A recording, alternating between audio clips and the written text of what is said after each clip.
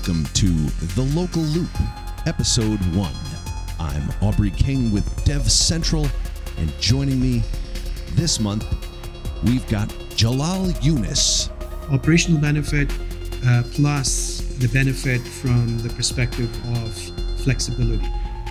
And Lakhwinder Singh.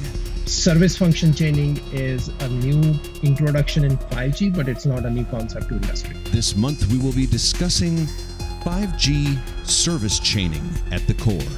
So strap on those earbuds and get ready for The Local Loop, where the provider meets the community. Thank you guys for joining me today, and if you could give the community a quick introduction. Thanks for the opportunity, Aubrey. My name is Jalal Younas. I'm associated with Telus. I'm a senior network design engineer. My main areas of responsibility are around developing new solution architectures, integrating them into our core network, and then operationalizing the new services. So essentially, it's a top-down role wherein we build the service profiles, and then we also have a responsibility as a group to develop certain capabilities at the network level, which can be transformed into service features. So that's what I've been doing for almost 10 years with Telus. Hello, thanks Aubrey for having us. My name is Lakhwinder Singh. I'm a solutions engineer with F5. So my core interest in this space is mostly how do we solve problems on N6 side, help Jalal and team get their requirements and translate to our product team and help our product team to evolve the product as Jalal and team and Telus is expecting. I have developed a keen interest in this space, especially on IPU, IDU side, and how can we leverage open technologies like OPID4, and how can we build this ecosystem that is more scalable on the 5G side. First of all, I guess, what is service chaining and how are we getting it done today? Yeah, so service chaining is not a new concept, Aubrey. We've been using this in the IP transport domain for a number of years, and obviously in the SD-WAN domain as well. So it's essentially a process wherein we decompose our complex service delivery platforms into their respective modular, simple service constructs. Let's call them microservices for the lack of a better word. And then we basically order them either loosely or strictly, and then we start steering traffic towards these individual functions that are distributed across your network. From 5G or 4G network perspective, obviously in 5G network, you have what we call an N6 interface, which is facing, the core facing interface to external networks. And the 4G EPC core, you have it as an SGI LAN interface. So typically these functions would reside in that domain. And then you would have a software defined control mechanism crafting policies for the data plane to be able to steer the traffic towards these functions. And then obviously there is a benefit of all this. There's an operational benefit. The insertion or removal of individual functions becomes much more easier because now you have full control over the architecture through orchestration and automation. And it reduces the blast radius to an extent as well, because you basically have duplicate instances of your functions implemented in sort of a linear chain. And if one function dies, it basically signals its demise to the control plane, and then the control plane sort of excludes that function from its forwarding plane policies. So operational benefit plus the benefit from the perspective of flexibility, in a nutshell, is what service chaining amounts to. As Jalal mentioned, this is not a new concept, but we are using this concept in 5G as every generation of networks brought new capabilities and functions, starting from 1G, 2G, and 3G and 4G was very data intensive and application exploded. In 5G, we're going to have billions of devices connected, We're going to have multiple use cases that we need to enable on demand. And to do all of this, we need new concepts. And service chaining is one of those concepts that's going to help us to do the scaling that we need in 5G world and the connectivity that we need. And as Jalal mentioned, these are concepts that actually decouple data plane from control plane, and you actually manage everything from control plane, and then data plane is stateless, which is a big issue in 4G, where we use ECMP or load balancer based technologies to hash the traffic and pass it through the value added functions that Jalal mentioned. So service function chaining is a new introduction in 5G, but it's not a new concept to industry. And you know me, I do love ECMP. Yes. So how are we doing that today? How are providers in general accomplishing service chaining today in the 5G core? I think if you look at service chaining or service interleaving as a concept when applied to the wireless network, normally the process is such that you would have certain number of workloads hosted closer to the data plane component of your wireless core, which is in 4G parlance is the packet gateway. And in the 5G space, it's called the UPF or user plane function. And then you basically have a very straightforward mechanism, very simple forwarding mechanism, wherein the UPF or the packet gateway just needs to route traffic to the upstream function. That function then obviously is front-ended by a reverse proxy type load balancer, which essentially load balances the traffic towards your downstream functions hosted either in the cloud or in an NFVI or a network function virtualization environment. And then you rely on these functions to process the traffic. The problem is that once they've processed the function, they must pivot the traffic back to the switching layer, which basically is stitching the disparate domains together. So in this case, you receive the traffic onto a certain function.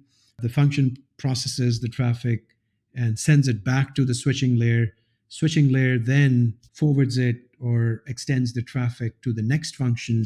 And the next function, if it is a non-transparent function, like a firewall, it will perform or implement constructs like carrier grade NAT and then let the traffic go out towards the external networks. On the reverse path, the traffic obviously needs to follow the same hops. Otherwise, the stateful nature of the flows would be disrupted. So this is how you would do it in a standard environment where you have different types of workloads. You may have containerized workloads in form of your wireless core components, the data plane components. Then you may have these individual functions sitting on an isolated silo of compute infrastructure. And then you may have your appliance-based workloads like firewalls participating in this service interleaving arrangement. So technically, this is how you would have, and then you would basically have load balancers in front of your functions performing, advanced load balancing capabilities. So, or offering advanced load balancing capabilities towards these downstream functions. So traditionally, we were heavily dependent on load balancers as the nature of traffic passing through N6. It has to be stateful. And if a function, which is a VM in traditional 4G terminology, or it's an appliance, that appliance, if it passes traffic from left to right, meaning from UE to internet, that return traffic should pass through the same appliance or a virtual machine, which was putting a lot of stress on the network. And we were actually passing the same traffic 2, 3, 4 times through the load balancer, which was making things difficult to scale because of the stateful nature of the traffic that's passing through it. And second, it was getting very hard to actually scale the networks with that architecture. The scaling has to be independent, right? So the control plane functions should stay in the control plane of 5G, and the data plane should stay on the N6 side. So with the introduction of segment routing and with the introduction of service function chaining, we are actually making our networks scalable. And by using things like or technologies like Kubernetes, we are making our functions scalable as well by using the well proven technology like Kubernetes in this concept. Lakhwinder, I guess since this is the kind of the way that we're doing it today, how are vendors for the core evolving their ecosystem? So from F5 perspective, we have been a player in N6 space as our DNA is load balancing. We have been load balancing these functions, and we have been doing it in 4G space and even in 5G space. With the initial setup, we are deploying these functions, but we are evolving.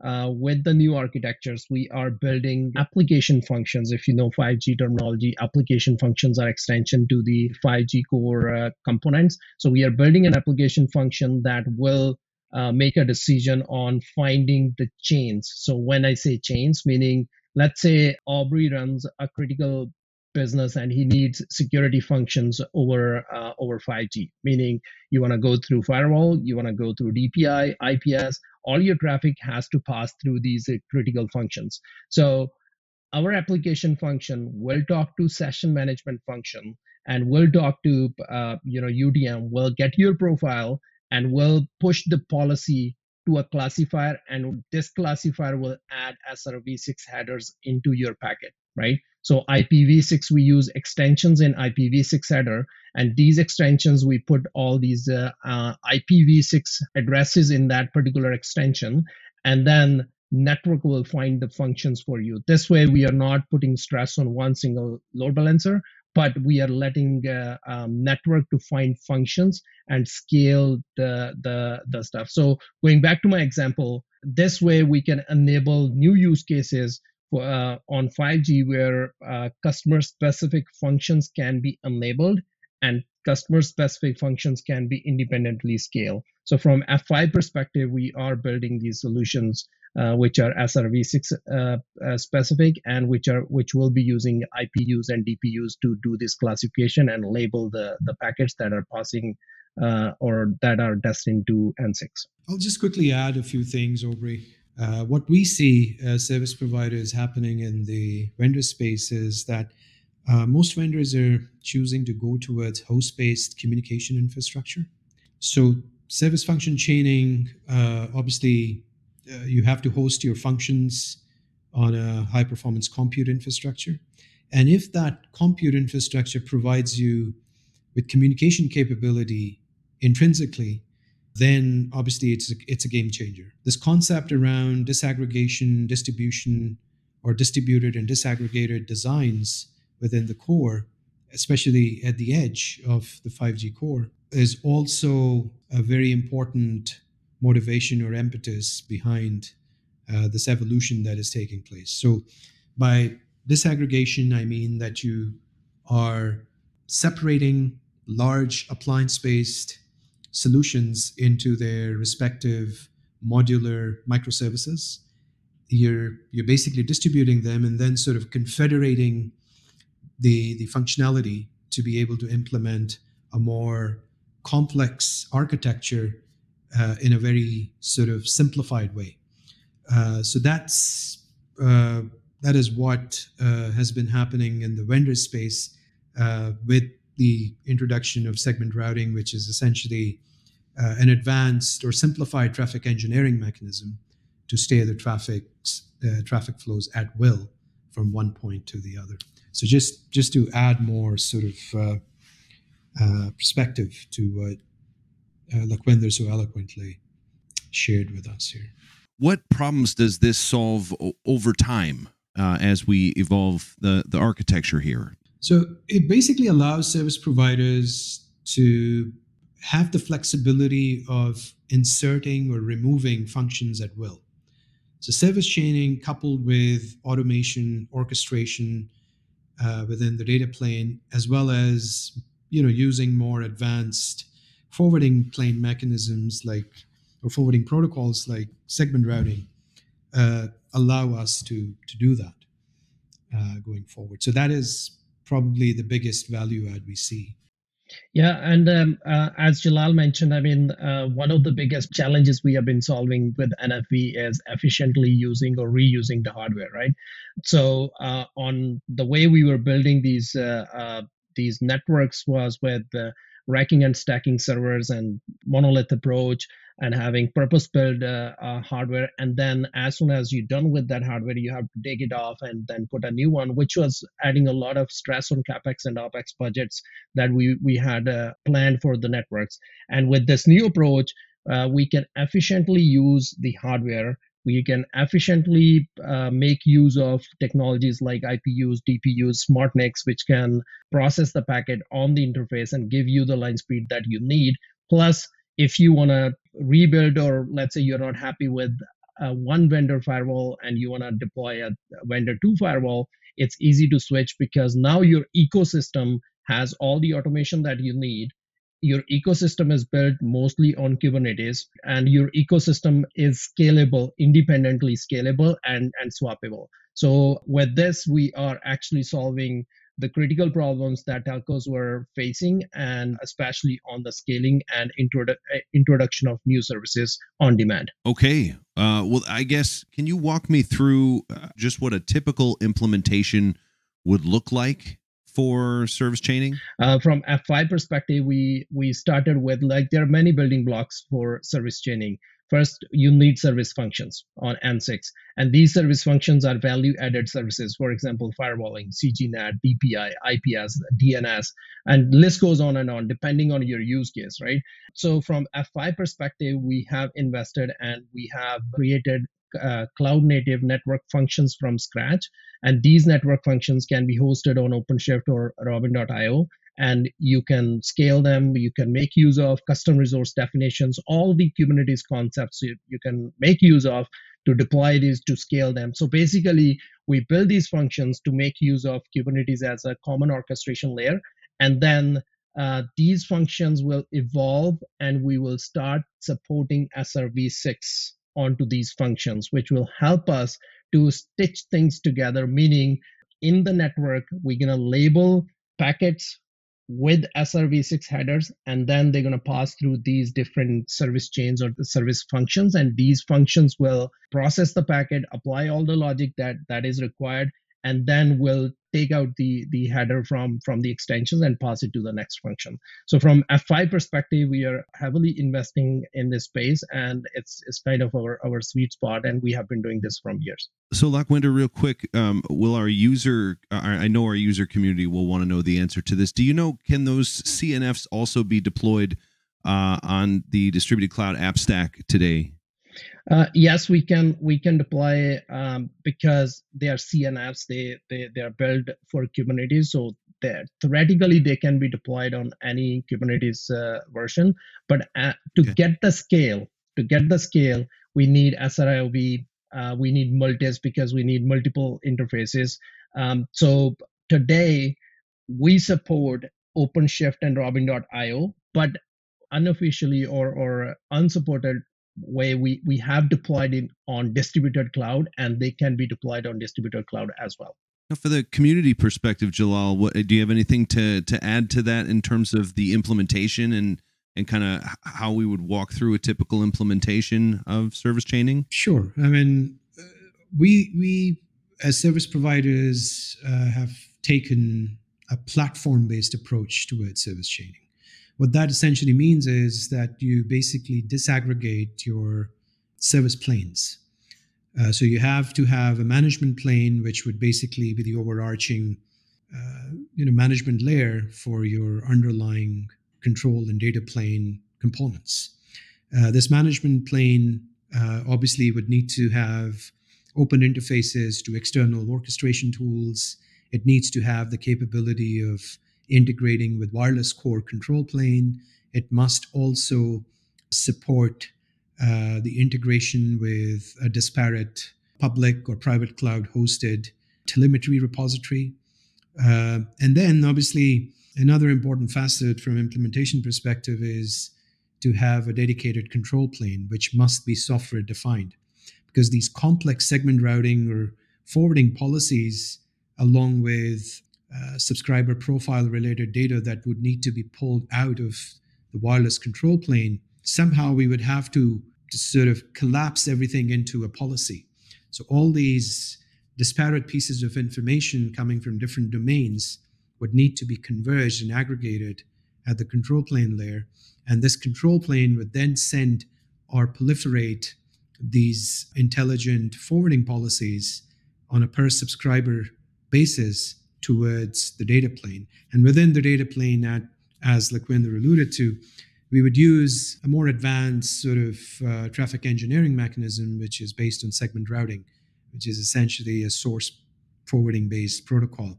Now, obviously, as a service provider, generally speaking, we would not like to push MPLS deep into the data plane for service chaining platform.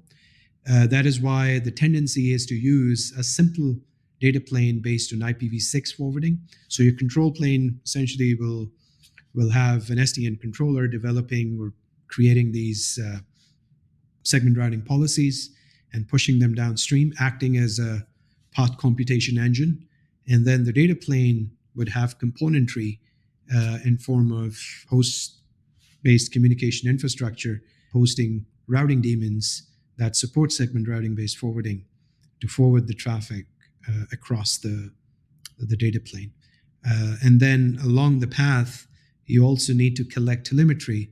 And one predominant implementation protocol that we are seeing in the industry is in-band network telemetry.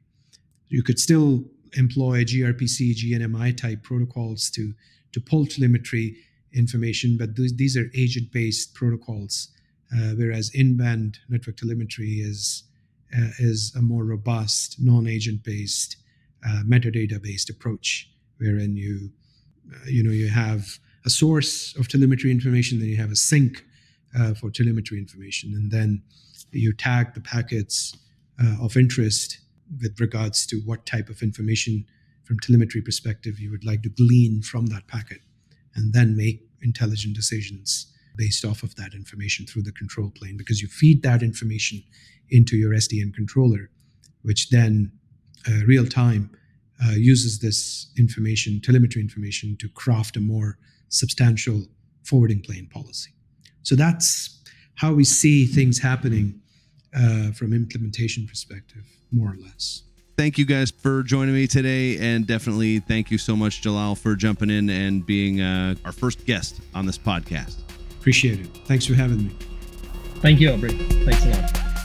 Thanks for joining us today for The Local Loop. The Local Loop is a podcast produced by DevCentral, the F5 community, as a service provider companion piece with our flagship podcast, DevCentral Connects. Thanks, and have a great F5 day.